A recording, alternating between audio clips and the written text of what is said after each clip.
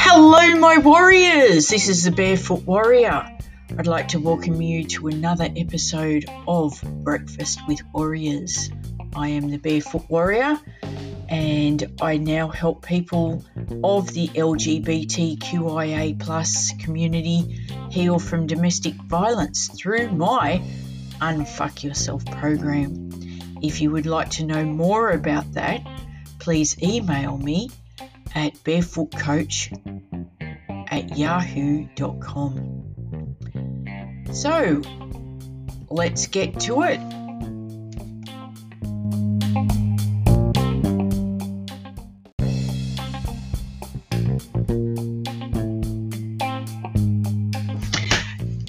One small note that this podcast, Breakfast with Warriors, talks about domestic violence and all the traumatic things around that. If you find that it is too triggering and it's too much for you, please withdraw, take a break and breathe, nurture yourself and look after yourself. Practice your self-care, which as always is the cornerstone of your healing.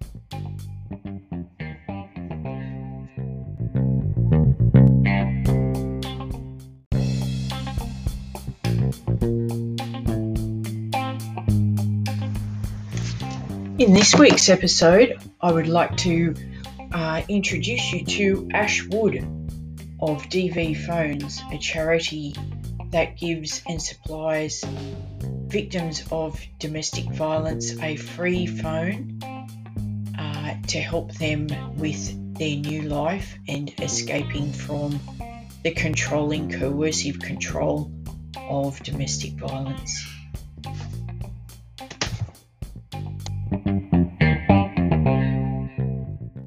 So tell me a bit about what got you started. Yeah, sure.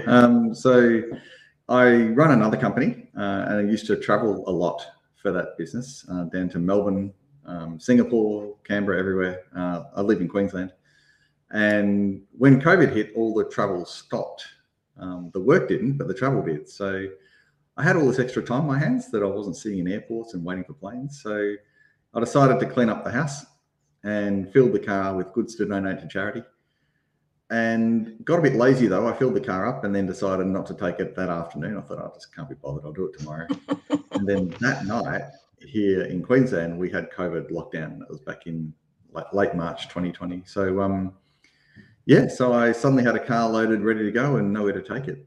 So it was complete selfishness of my own behalf. I thought, well, someone's got to want this stuff and I don't really want to put it back in the house. So I rang an ex-police senior sergeant who I'd met at Chambers of Commerce locally and knew she dealt with domestic violence, but didn't know in what way. And I rang this lady and said, Janine, I've got a car load ready to go. Where do I take it?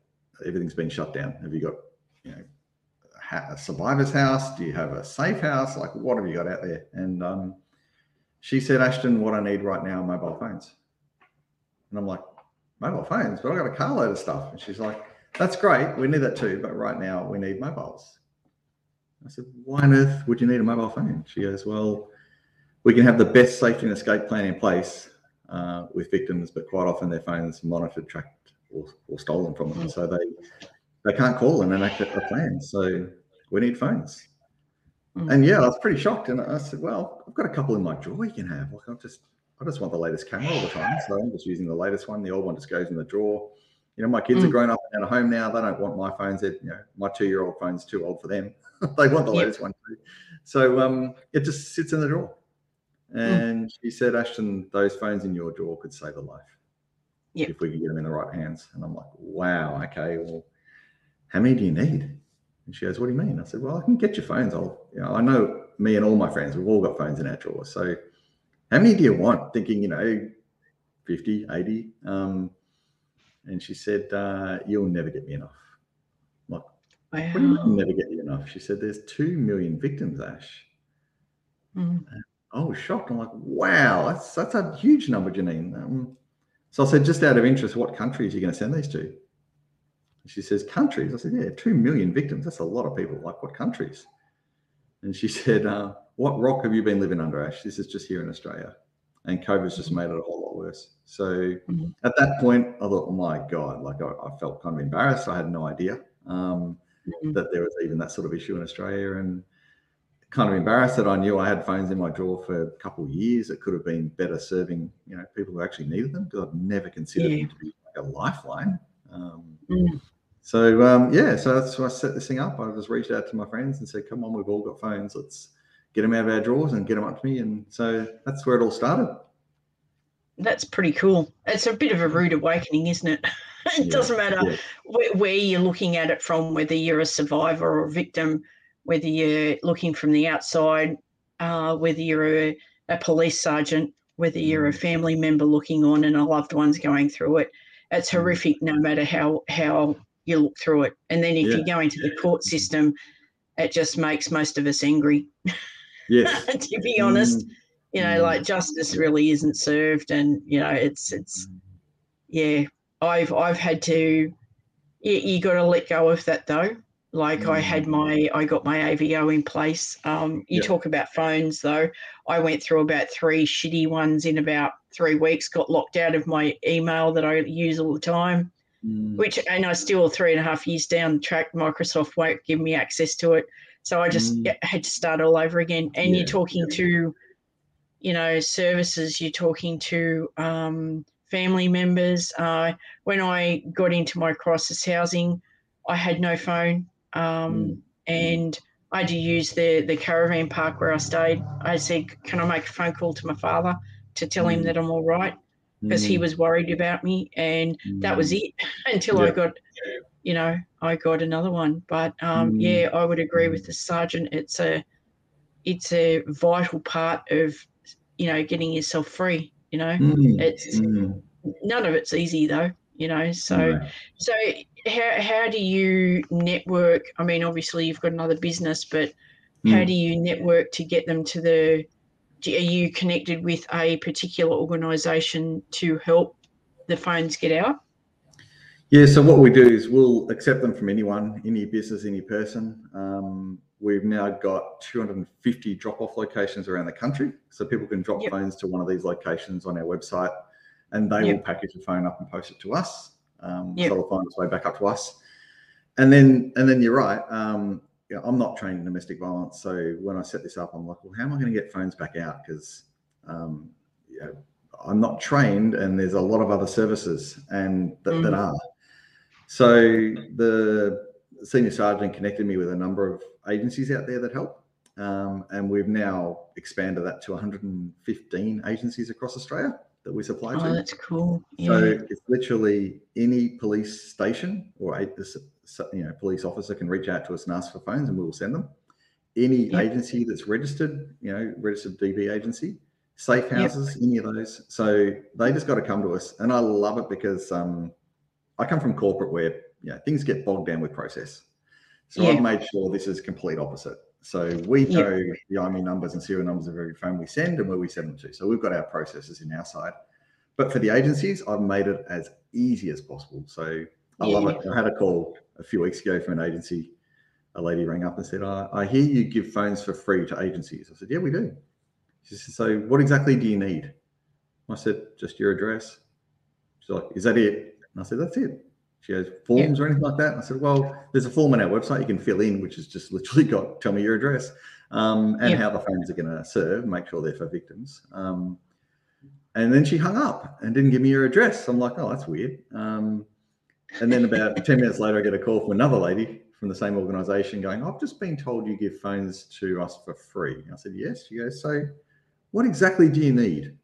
I said, just your address. That's it. She's like, is it really that easy? I said, it is totally that easy. Like the phones are free. We include a brand new charger cable with it. A $5 prepaid SIM and a $15 top-up credit as well, where we can. So, and we pay for the postage as well. So I've learned how much those agencies are trying to deal with when it's the phone is a critical part to communication, but like you said, they still got to find accommodation.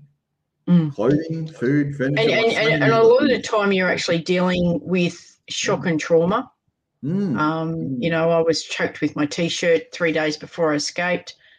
So, you know, the knock-on effect of dealing with that, all that emotional stuff, and the fact that you're homeless is, and because I'm a lesbian and I didn't have kids. I had 4 kids before I came out, but I was on my own. So around Christmas, it's women with children get precedence over anybody else at the refuges. So there was no room for me there either. So it was like, and me being me, you know, the Department of Housing said, you know, you can pay for your accommodation 3 weeks down. I had $350 in my wallet, and that was it for the next 10 days. And I said, well, what am I supposed to live on? And they went, don't care. And I just went, I'll do it on my own. And I did, you know, like that's, but like you say, the phone is, you know, it's able to contact loved ones. It's able to linking with a social worker or a caseworker, you know, and all of that stuff. It's accessing your banking online. It's all that stuff as well. Like it's everything. Well, at the time, because my bank card was in my phone case, I had to go to the ANZ and just, you know, I mean, I had a black eye, but it wasn't actually from physical assault. A cat had scratched me, so I had a black eye, and I would forget about it because it wasn't attached to anything. And I went in and I said, look, I'm a victim of domestic violence, forgetting I had this huge black eye. And I said, he's taken my card and I need to cancel it. So they actually brought the card to that branch, and I went back when they were it was ready. So and a lot of them, a lot of the tellers said, oh, I've been where you are, you'll get through it. You know, so many people would pop up and say, you know, I know what you're going through is hard, but you'll get there. You know, the sun will shine again. Doesn't feel like it because it's a very, very, very dark space. But when you've got organisations like your own that actually make one step of it easy, that makes it, you actually remember it, and they will remember you for a long time because you've made it easy, you know. And the beautiful thing is we get phones regularly arrive in the post without sender addresses. We don't even, like, I had 6 iPhone 6s arrive the other day with no sender address. I don't even know who to thank. People out there are very generous. Good people are very generous, knowing that the phones are going to help people. And you know, we send the phones out with no DV safe phone labeling on them, because obviously if they got found, it would be all hell would break loose. So that's right. So the victims may not even know they've come through us. They just know they came through the agency that gave it to them. But the feedback we're getting is the victims get these phones and go, oh my God, like this is better than my own phone. Because we got 566 phones arrived last week from Commonwealth Bank, and they were immaculate iPhone 6s and 7s. So we'll just test them, make sure they're spotless, like remove, you know, fingerprints and wipe everything clean, put a brand new charger cable with it and a SIM card, and send that out in a box of 10 to an agency. And so the survivors are getting these phones and saying to these agencies, my God, like, when do they need this? Or when do you need this back? And like, we don't. It's yours to keep. You know, get yourself out of trouble, and then put a hammer through your old phone because it's probably being tracked, to be honest.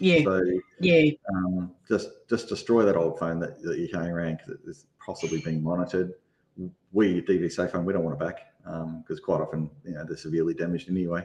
And take ours, because I mean, I looked at this when I first started, thought, I know that, you know, there's 25 million people in the country.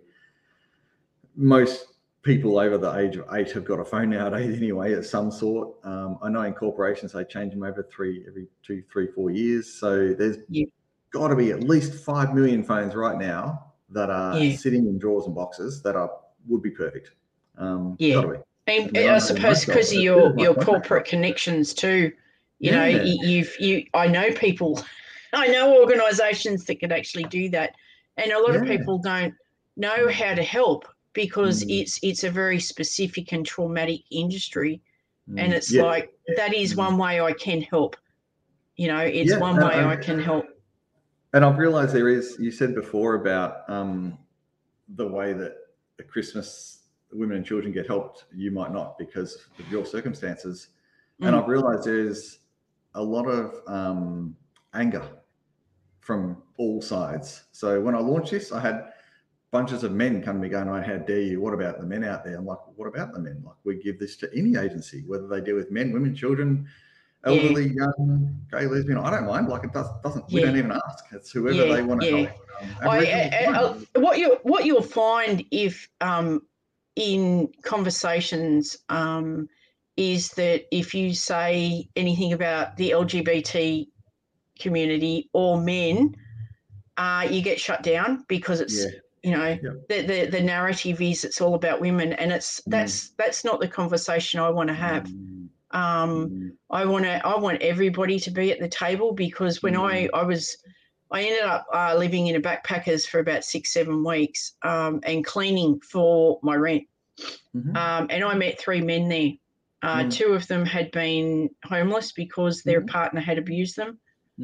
She'd get on the grog, and another one he was a bartender, and she was just off her chops, psycho.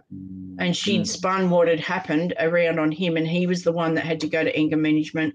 He was the one that had to, had the AVO, which is on his case file for the rest of his life, but it wasn't him, it was her. And I'm determined to, let those people speak, because their stories are just as important as everybody else's. You might know of. The trick is to take the sting out of it. As hard as that is to say, it's the sting that turns people off. So, as I said, I've had men's group come to me quite aggressively. Right. I've had women's groups come to me quite aggressively, saying all men are violent. And I'm like, hang on a second, not all men are violent. Like, I'm not. And I know that plenty of my friends are not. So I think that the key here is that, we have a conversation about it. And what I found, DV Safe Phone has helped people talk about, do you have an old mobile phone? Yes. Why? Well, it's for victims of domestic violence. So it starts that conversation in a non-threatening way. And it's not about sex, gender, or preference or anything like that. It's about a phone. No, it's not. Whoever that victim is, wherever they are. Yeah.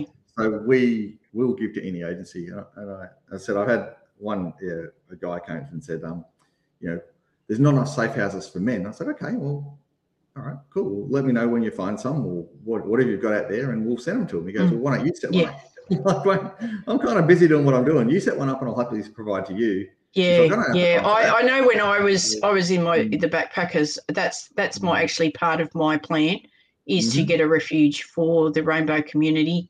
A lot of them, it's just, especially trans women, they cop it a lot when they come out. So that's part of my plan. I just need the funding and the connections to do it. That's the only thing stopping me, to be honest. Like, I still am in paid employment. I have a Facebook group for survivors, and to be honest, it's anybody that wants to join that has suffered from it. I grew up in it. So, it was, if you've grown up in it, just come in, because I'm not focused on what actually happened to you, because that's not my expertise. That you need a specialised therapist for that. That's what I'm talking about, loving yourself so much and healing. That's my main jam. And if you need that, you're more than welcome. I don't care what gender you are or how you identify. It doesn't worry me. I think, like you said, having wording it in a way that people feel safe and not threatened. And it's really hard for the blokes because they get beaten down so much that it's the space that they can talk about what's happened is very limited, because they get attacked in social media. So, that's why they came at you aggressive, and you're like, white flag, hang on, guys. But as I said, everyone's as important as anyone else to what we do. And it's up to, if people know of agencies that support people, get those agencies to come to us. And as long as we've got stock, they'll get phones. Simple as that. So as I said, we've got about 115 agencies on board now, but happy to keep, there's thousands of agencies out there. So I know we're not touching all the agencies.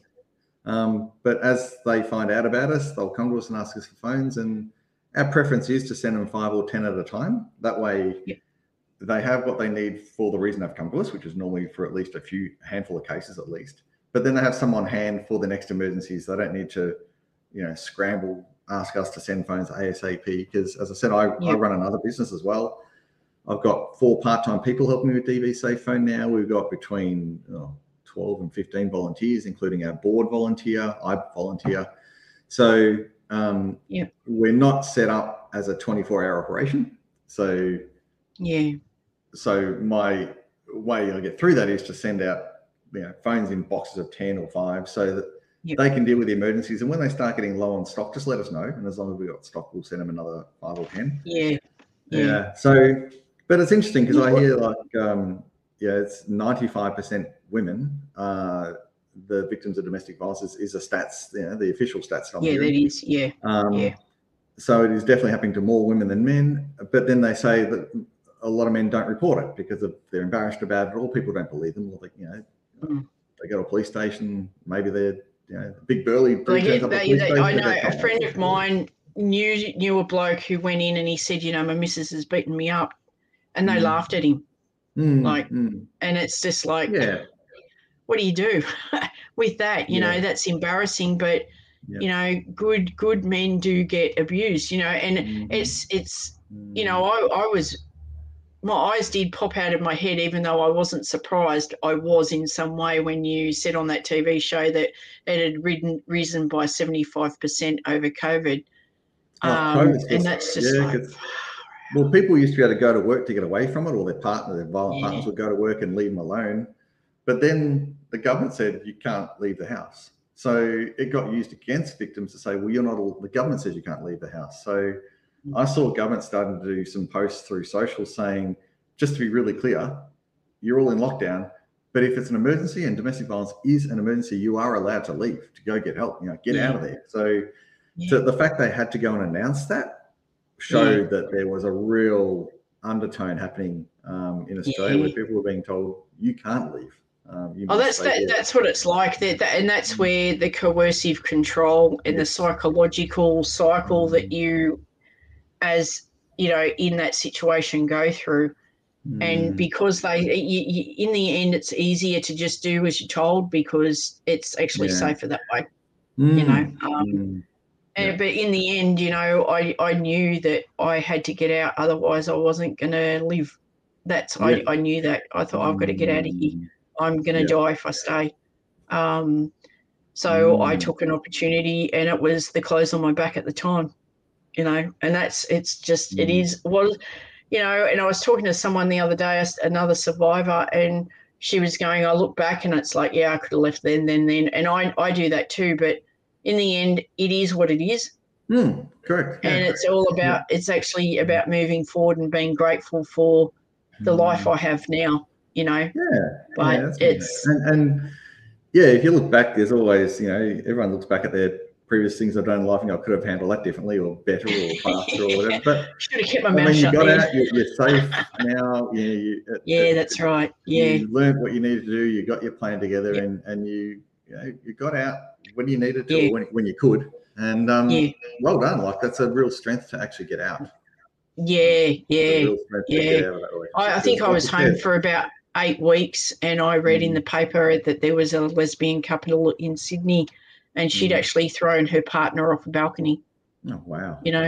So, and I thought that really could have been you, in a, slip of the hand and an accident, and next minute you're like, it, and how grateful I was to have my family to go home to, I was very, very grateful for that. And they just let me do my thing and heal how I needed to heal and stuff like that. So I was, and I look back and I go, it all happened for a reason, and I help people now because of what I've been through. I know what they're going through because I've been through it myself. Yes. And that's why I do it. I do it because I want others to know that there's a way through all of that, and you can be happy and you can be safe again, and that's essentially what you're doing too. It's like almost one of the first steps. Here's a phone to get you safe. Focus on getting safe, and then you've got the rest. You can take one small step at a time and move forward in your life. And like I said to you, I that would have helped me a lot. And at the time, it just didn't happen to me. But that's okay. But that's why I wanted to get you on the show, because anybody in Queensland that is going through it can go to, like you said, a police station or a Anyone in organisation Australia on your website and yeah. just, say, hey, can I have a DV safe phone? Even if they learn that, can I have a DV safe phone? And even if they don't know what they're talking about, someone else might know. Yeah, we get a lot of or referrals make now a phone from call. victims asking for safe phones, and then the agencies ring us and say, we've been told about your services through a victim. How do we get involved? So, and we're Australia-wide now. So because a lot of phones are coming up from other states because of my work is in other states, right? And to be honest, that's where a lot of big corporates, they're not in Queensland, their head offices aren't in Queensland, they're in other states. So we need to make sure that the phones, they all come up here to get checked, but then we send them back out all across Australia. In fact, South Australia came on quite early in the piece for us. So there's a couple agencies in South Australia that reached out saying, can we get involved and collect phones and give you phones? And so, they came on quite early. So Australia-wide. So anyone who needs one just needs to find an agency or go to our website, and there's a map there that shows all the agencies that receive our phones now. The only ones we don't list are safe houses and hospitals. Yeah. Because we do give phones to hospitals. Which is interesting, and that was a challenge for me because hospitals are government funded massively, like huge amount of money going into hospitals. But by the time it gets to the nurse who's looking after a victim that's coming with injuries, severe injuries, but the victim wants to go home because they've got kids and pets and belongings and they just can't leave yet. And the poor nurse is saying, "Oh God, I don't recommend you go home. Look what's brought you here." But the victims want to go home. So the nurses are trying to find ways to get them a method of communication. So we get nurses reach out to us saying, can we get some phones for our department for these hospitals? And at the start, I'm like, hang on a second. They're getting billions of dollars from government to run hospitals. Why are they coming to me for a phone for free when they're getting funded ridiculous amounts of money for running a hospital, as they should? But by the time it gets down to the nurse, they can't get approval for a $100, $200 phone. There's no way in hell they're going to be able to get an iPhone 7, which are retailing it still at $200 a phone. So we go, you know what? Yes, we can. We'll send you phones quietly. We won't list the hospital on our website because a lot of hospitals, they don't want the public coming in there anyway. Unless you need to be in the hospital, especially with COVID, they don't want people just turning up to drop phones or try and collect them because you could be bringing COVID. It's just helping that one victim that, like you said on that press one that I watched, to slip under her bed. Mind you, my ex went through everything of mine to find a diary or whatever. They rip everything apart to find it. So she's got to be like super careful that he doesn't There are some very good hiding places the police have told me about. I'm not going to talk about them on this call, but that's good. That's good. Places that police are and you've got to be creative on that front. And there, I went. There has to be a way.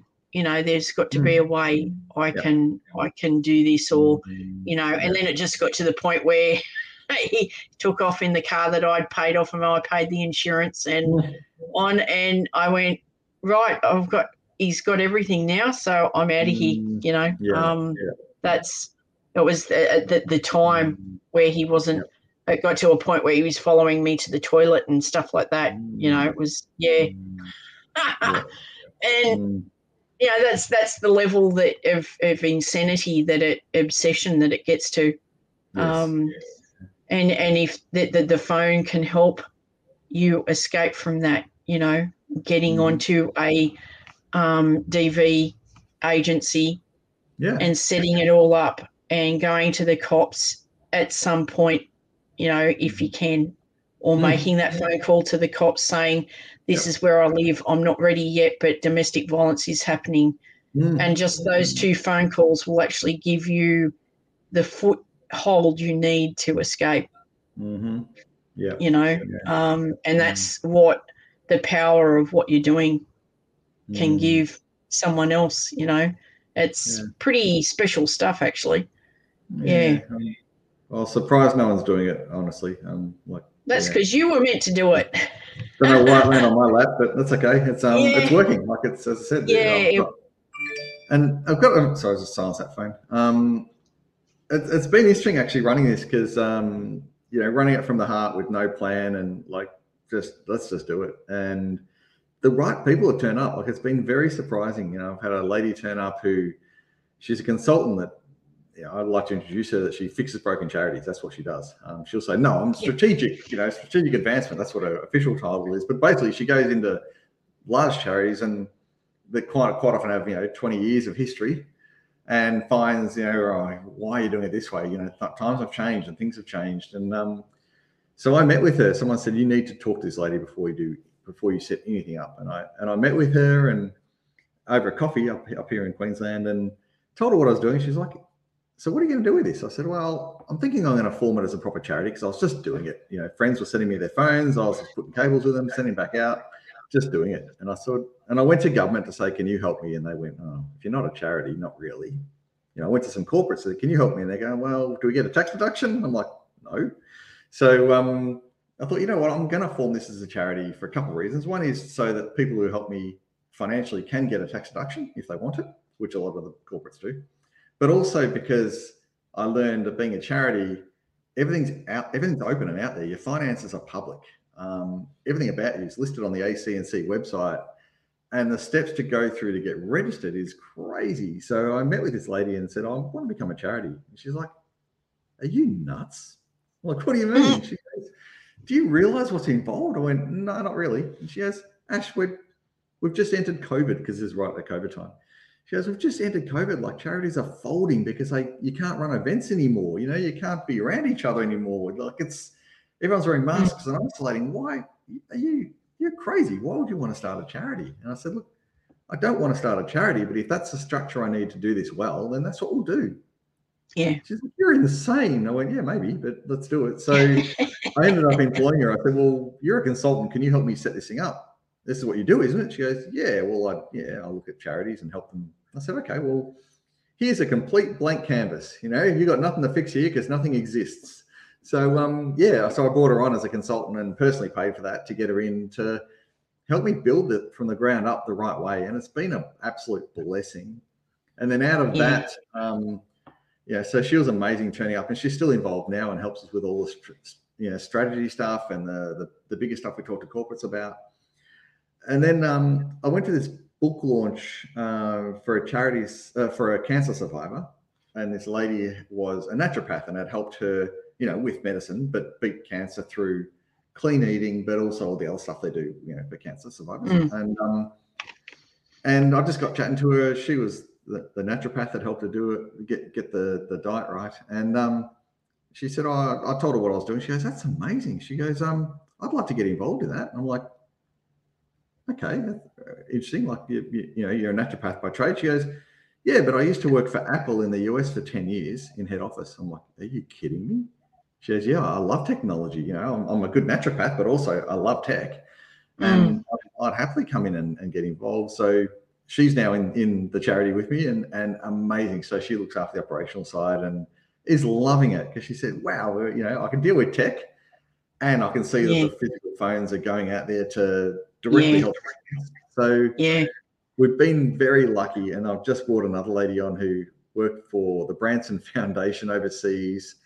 Wow. And worked in safe houses in the US, like physically worked inside safe houses helping victims. So she's just, again, lives on the Sunshine Coast now with her husband and young family. And so now she's come to work for us part-time.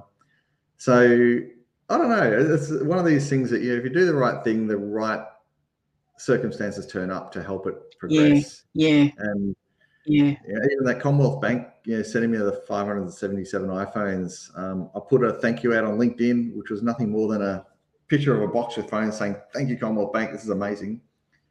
Out of that, I've had Motorola reach out saying, oh, do you want our phones? We've got some unsold stock here you can have. So we've had a lot of organisations now reach out since that post to say. Well, I reached out to you because of that post too. That's it. It's and there was no agenda. It was just literally thanking them, because that's what we do. People want to help. Thank you. It's great. We didn't pay them. They didn't pay us. They just gave us their old phones that they were going to potentially sell, like they would have got for what they just sent me. And I would imagine that donating them, that could be a tax write-off or whatever anyway for no? Okay. No, we looked into that. So this is lots of learnings. So I looked into that when I first started it, but because I've already written them off when they bought them new, they're handing to us as it's already been written off. Like the phones would have been through the organisation for a few years now, so they've been written down, so they can't claim them again, which is interesting. Okay. So they can sell them, and they normally would. They'd sell those phones between sort of 80 and 120 each secondhand. So there's about $100,000 worth of phones that turned up last week from them, which they could have sold. But they looked at it and went, you know what? Yeah, it's $100,000 worth of devices we could have sold, but this is so much more important. And it is. Things like that they make good profit. They do well.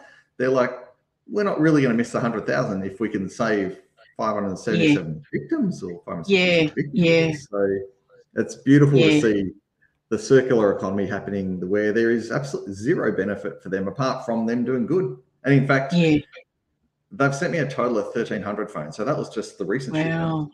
And all the ones before that, because I'm saying to them, do you want to do some PR with us around this to tell? And they're like, no, don't worry about it. It's all good. So they're not doing it for any recognition. They're just doing it because they're like, no, this is great. And that's good. And that in itself will give them recognition. Yeah, totally. Well, like I said, that post that I put out, I think it's reached 500,000 people now. Wow. Through just that one post I did to thank them. And I love that. I love the fact that anyone getting involved is finding a way. It's benefiting them, but it's not that direct. They're not doing it for that. So a company called King IT, they run a bunch of iPhone or computer repair stores up here in Queensland. And I know the owner. And when I first launched this, I thought, how am I going to get phones? Like, I don't want people turning up to my house with phones, because then the word might spread that there's this guy lives on the Sunshine Coast with a lot of phones in his house, So I rang this friend of mine who runs these phone repair and computer repair stores and said, mate, you got at the time 6 stores around Queensland. Are you open through COVID? He said, yeah, we're classed as an essential service because we fix computers and phones that people need for their jobs. He said, we're open. I said, look, I'm going to launch this thing. I'm going to collect phones. Would you mind if people drop phones to your stores if you're open? He said, oh, yeah, totally. He said, what are you doing? I told him what it was about. He said, oh, that's pretty good. He said, well, we repair phones too, right? And I said, yeah. He said, well, mate, if they drop them in here and we're quiet, we'll check the phones for you. We'll charge them up and make sure, test them and, separate them. So working ones, not working ones for you. He said, we've got spare iPhone 5 screens. No one gets iPhone 5s repaired anymore. So, if we could fix some of them. So they fix a whole lot of iPhone 5 screens for us for nothing. So, but the beautiful thing out of that was he said to me a while ago, this has been the best marketing plan we've ever run. And it's not a marketing plan. I go, what do you mean? He said, well, you're sending people into my stores who are generous, nice people to give us phones for you. They're not trying to sell them. They're giving them to us. So they've got disposable income, obviously, because they're not trying to hock a phone for 50 or 100 bucks. And he said, they walk in our stores and go, oh, do you fix computers and do virus protection? Oh, can we bring our computer back and can you sort that out for us? So he said, mate, you're driving our ideal customer into our stores. And I said, I love that. I love it. It's good. He got involved for the right reasons. And if he's benefiting with people coming back because he's a trusted brand because of what he's doing to help us, then fantastic. Yeah, that's wonderful, isn't it? That's just wonderful. And it's just an all-round really lovely, makes you a happy story, really, isn't it? Yeah, it does. And then and I think people want to help DV, but they don't know how, and that's one way they can. Yeah, that's one way they can without getting super involved. I'm not going to. I've got an iPhone 11 in my drawer that I've got a smash screen, and I was thinking, oh, well, did you want to take that? Is that something that you would accept, or do you want me to get the screen fixed, or if the screen was fixed, that'll be even better because we could literally test it and give it away. But if the screen's cracked, then King IT help us. They let us order through their ordering for screens that they bring in from overseas anyway. So they let us jump on the back of all their orders. So I was buying iPhone cables originally through eBay in Australia. So I was paying $5, $7, $10 for a cable. And then they said, well, you can jump on the back of our orders if you like. And but I have to order big quantities. So that's my challenge is I kind of save up, through donations coming in, I kind of let the balance go up. And then I go, right, I think we've just ordered 1,500 cables now. So, big chunks of money go out, but I can get a better price if I order quantity from their suppliers. Yeah. But that's the challenge is finding ways to have dollars coming in that we can continue to buy cables and SIM cards for Yeah. every phone that we send out. So yeah. That's Good. wonderful. Mm. That's so good. So I'll put a link on. I'll share this on my Facebook group, Oh, thank you. and I've got a business page on Facebook group, on Facebook too. So I'll share your link with that for anyone that's in Australia going through it or thinking of getting a new phone, and get your name out that way too. Oh, that's amazing. Thank you. And as I said, if anyone out there needs phones, go to your local agency, ask them for a DV Safe phone. If they don't know what that is, just tell them to look us up and Give us a we'll ring. check their registered agency. And as long as we've got stock, and we do right now, then we'll package up phones and send them to them. Excellent. And get them Thank stocked you up. so much. Yeah. Yep. Yeah. Yep. No, sorry, I cut you off. What did you say? Yeah, I was going to say we'll get them phones and make sure they've got enough stock, and then we find they'll reach out to their community and try and collect phones for us as well that come back the other way. So yeah, it's good like you said, it's economy. very circular and reciprocal, isn't it? And that's the and beauty anything of we it. Can't use, we send through Mobile Muster, which is they're the drop off. They've got boxes at lots of I think Officeworks even have them now. So if they're dud phones, we just if they're beyond repair, then we just put them in a box and ring up Mobile Muster and they come and get them. We don't get paid for that. They don't charge us for it. It's a free service, but at least we know the phones get recycled the right way. So we don't stick them in a hopper or anything like that. So So we know there's probably a lot of phones going out that way that are perfectly good, unfortunately. So we're trying to see if there's a way we can get in the middle of all that and pick out the phones that could be. I suppose that's also a matter of getting onto Telstra and Vodafone and all the brands. And we've tried. To be honest, I tried that with the two big ones, and very surprisingly, they both went, "No, not our thing." I'm like, really? So because I know that seeing King IT's benefit, right, where people are coming into the stores who have disposable income and want to drop off their old phone. Imagine if they walk into one of the big carrier stores to drop a phone in, then they could say, "What are you doing? Do you need a new plan? Do you need a new phone? How can we help you here?" So they could easily get a new customer out of that. But surprisingly, they've both said at this stage, "No, it's not our thing." I'm like, "All right, well, that's not going to stop me. You guys do what you do." No. So interesting. Maybe in time they will. As I said, Aldi have been amazing. So we provide Aldi SIMs with every phone that goes out, because Aldi is the only carrier in Australia that will do a low-cost prepaid phone SIM card that will last for a year with credit. So the $5 ones, they last for a whole year.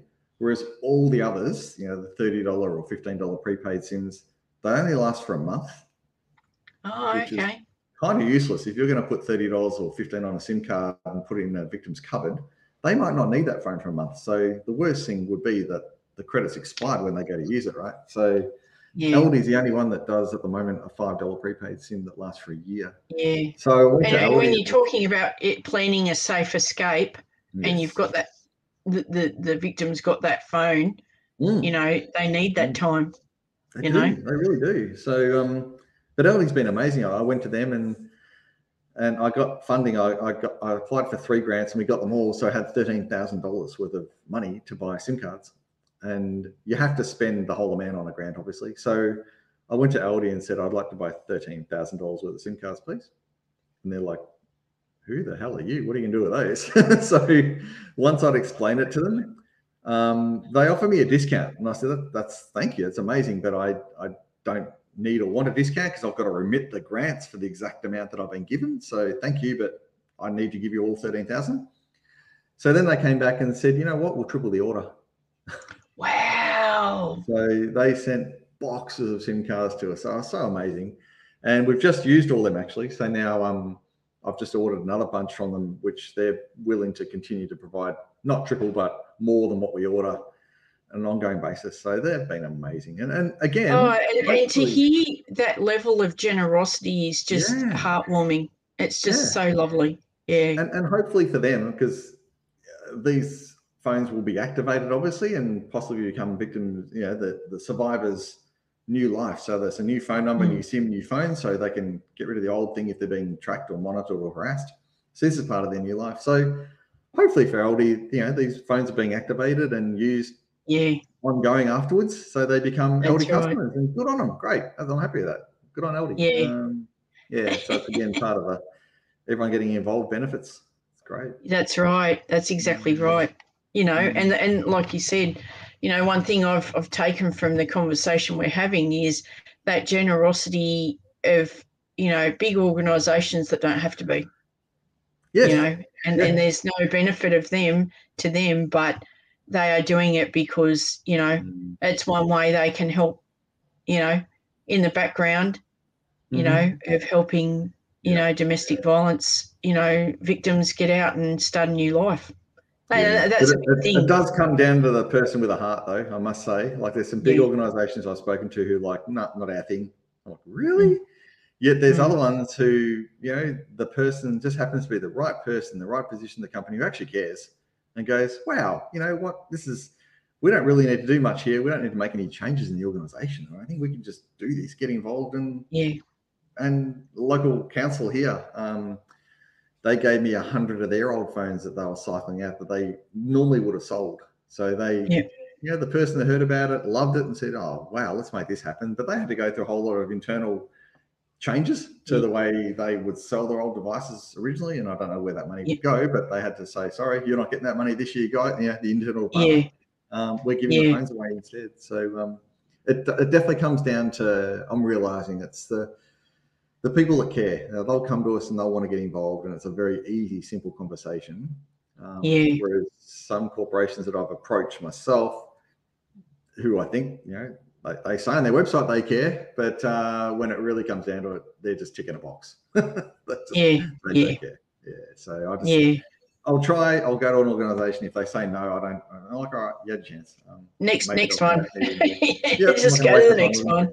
Yeah, because what you're doing is working. So and there's the more people know about it, the more those bigger organisations, not necessarily the ones we've spoken about, but other organisations, that we've never heard about will get on, and ones that you would never dream that would get on, That's kind of how it really works.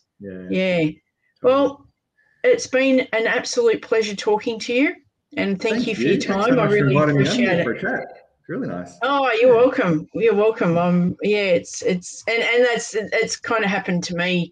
I said to the people in my group, I want to do a survivors series on my podcast, and a lot of them are so traumatized they want to talk about it.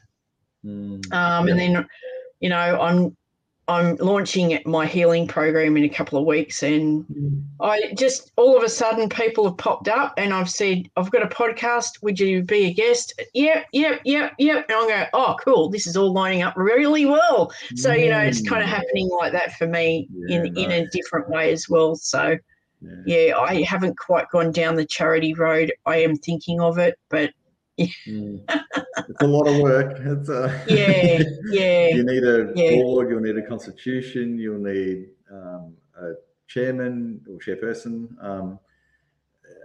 For this industry, domestic violence, you're in the harm preventions category, so you'll need 4 ministers to sign it off. So to be honest, if I knew what I was getting into 2 years ago, I don't know if I would have. I would have gone, well, how on earth can that work? Like how will I be able to survive and manage this thing and find the right people? But now where we're at, I just took it how do you need an elephant? A bite at a time. Like it's just that's right. Just every day, every week, there's another little thing all right, we can get through that little part. Now we're on to the next bit. So I think I read that on the ATO website, and I went, oh, that's a bit much at the moment. I'll wait until I'm a bit further along the track, and then I'll revisit it. So the ATO with harm preventions with this category, the ATO approve the DGR status for most charities, but harm preventions, they don't. Right. So they get it and they go, ooh, that's not us because it's harm preventions. and they hand it off to the ministers. So right. this is even above the ATOs. Right. Yeah. Well, even what I read on the ATO, I went, oh, that's a lot of work. It is a lot of work. And then you've got to have board. You've got to have board meetings. Yep. You'll need annual reports. You need audited annual reports depending on turnover. So, but I coming from the corporate side, I agree. I can see why they've done it. Obviously, there's been in the past charities that have done the wrong thing, so they've just had to keep You've got to have those things in there to keep people accountable and honest. So I actually quite agree with it. And to be honest, I use the ACNC site a lot. So if a charity reaches out to me, I'll look them up straight away and just say, right, are they registered? And then I can see their finances for last financial year straight up. So I can see how big they are, who they've got, how they do what they do. So I kind of agree. I think it's actually a good thing to have because we're being transparent. If you're doing it for the right reason, then this is, yes, you can put stuff on your own website, but that's not really, anyone can put anything on a website, right? So the ACNC stuff, it's good. I've got to keep that up to date with, directors and board members and movements. And I think it's good. I think it's good. Maybe my accountant doesn't agree when I sit with him and go, mate, we got to finish the accounts. So we've literally just finished our accounts now. We're 25 days into the new financial year. And I said, I want the accounts done in the first month after financial year. He said, oh, you got till December to do this. I'm like, yeah, I know that, but let's get it done now and lodged and audited so that everyone can see the year we just had. And there's no questions. There's no I just know my other business, we deal with reputation management. So I know that rumors can happen very easily online and people can make rumors which somehow become true because someone said it. So, I'm now. I heard it on Facebook. Exactly. And I was aware when I started this, my own reputation I can manage, but running a charity, I've got 6 board members. I'm now responsible for their reputation too, and they're all successful people in their own rights. They run their own businesses, so they've taken a risk jumping on this with me that their reputation could be at stake too. So for me, it's about making sure that this is done cleanly and well and open, and everyone's reputation remains intact.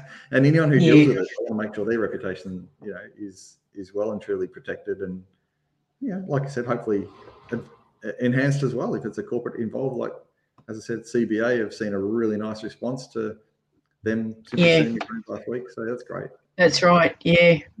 So it's worked out well. I think maybe your previous experience in business might have helped as well, or your corporate. Dealing. It's been of benefit to you. Yeah. Well, we might finish off, and I thank you very much for coming on. And it's been a pleasure meeting you. And maybe we can check back in a year's time to see how everything's going as well. Yeah. And seeing, what's happening with the organisation. Absolutely. So what's your website and your social media? My social media is Barefoot Warrior Coaching. Mm-hmm. And I have a private group because a lot of, like you've said, there's a lot of stalking involved. There's about 500 members now. Where they've been made homeless, or they've got, they've been trying to get rid of their ex for like 8 years, but children are involved and they struggle to move forward. And I focus mainly on healing and realising that, helping them realise that they're worth and that they're enough just as they are. That they're lovable, and to start developing self-awareness around what their needs are. Because a lot of the time with survivors, I realised I was a chronic people pleaser, and I didn't tend to my own needs because my own needs didn't matter. And as a result, I would, get resentful and stuff like that. So having awareness around what my own needs were. And then acknowledging our emotions, because I left and I was completely numb. You can say, oh yeah, I'm angry, or I'm sad, or joy. What's joy? Acknowledging how you feel. And then through all of those 5 things, people develop boundaries. And the boundaries actually, with all of those 6 things, you see those abusive people coming a mile off, and you go, yeah. And they only got to say 3 or 4 sentences, and it's like, yeah, I'm not interested in even conversing with you. Yeah. Even online, and previously I would walk straight into people like that, and completely ignore red flags. Yeah. You know, it's okay. You know, I'll be right. You know, whereas now it's like, no, I won't be right. I'm not. I have a right to protect myself. I did a course at the Women's Centre here in Wollongong, and it was about 9 weeks. And at the end of it, we were given 24. It was a personal bill of rights, and it had 24 things I personally have a right to. And every one I went, oh my God, yes. You know, I resonated with so many of them. You know, because when you're in domestic violence, the opposite of those 24 things happen. And I just want to encourage people to, you know, realise that they're worth and that they have a right to be happy and not attract toxic people into their life. Yes. That they have a right to have a peaceful relationship. You know, I grew up with a mother and father that screamed at each other on a regular basis. I can't stand confrontation as a result of that. And a lot of my siblings, I'm one of 5, most of us are like that. We don't like confrontation at all and don't cope with it. So I thought, well, if I want a new relationship, I'm going to have a relationship where we talk through our issues. So I had to become aware of what I wanted in my future relationship. And I'm engaged to a beautiful woman now, you know, and that's exactly what we do. We both don't like confrontation, and we both have been very deliberate with how we do our relationship, which is talking through our issues with respect and vulnerability, and having a safe space for both of us to say, this is how I feel, you know, and not attack each other, you know. So it's and there's things that crop up all the time, you know, with post-traumatic stress and stuff like that. But I've learnt to look after myself enough that I can cope with it now, you know. So that's my life's mission, to help people. You know, I sent something to a survivor. It took about 3 weeks to get to Adelaide, but it was just she had a pet that had passed away, and she was deeply attached to this pet. And I said, look, I'm going to send something to you because I think it will help, you know. So not talking about the trauma. So I want you can print out photos and stuff like that and put that in and make a journal of your pet and how you felt about your pet, and really honouring that grief. And then I also, in my own healing, had it was a Play-Doh of sorts, and it had essential oils in it. And for anxiety, and I'd go to the counsellor and I'd constantly play with it. So I sent her down some Play-Doh to do that because she was highly anxious. And I just said, this is why I've done it. And when you have come into my life, I've gone, maybe I could do that as a charity, you know, have a diary, and it's not focusing on what you've been through. You can use it for whatever you want. But, you know, I have all of these things going through my head, and I was like, if the opportunity crops up, then, you know, I've got ideas there of what to do. Because a lot of the time people lose their pets. I had to surrender a 15-year-old pet, and I don't think I'm over it even now. That's not how I wanted to be separated from him. You know, I wanted to be there right to the very end. But your circumstance is your circumstance. And I know that RSPCA had something, but I thought, I don't want to be in debt. I didn't want to be in debt. You know, it's what, $20-$30 a day. And if I'm in the backpackers for 3 months, that's a lot of money. You know, I don't have that money. I'm only on New Start. Like, that's barely enough to survive. So then I've got to go into a new job paying off a debt because of what's happened. And I ended up surrendering him, unfortunately. But that's a knock-on effect of being in this situation, and dealing with those emotions and stuff like that. Yeah. So that's I'm just devoted to helping people and, talking to people like you, putting the episode on my podcast, and if it helps 3 people get in touch with you, then that's 3 people that, exactly. I've helped, and that's it's a small way I can help too. Yeah. Well, I'll jump on socials and I'll find your page and I'll like it and share it across. Oh, thanks. Thank you very much, Ash. I deeply appreciate it. Oh, you're welcome. Well, it's great to speak with you today. It's great to speak to you too. Right. We'll talk again in a year or 2. Sounds great. Perfect. Okay. Thanks, Ash. Bye. Bye.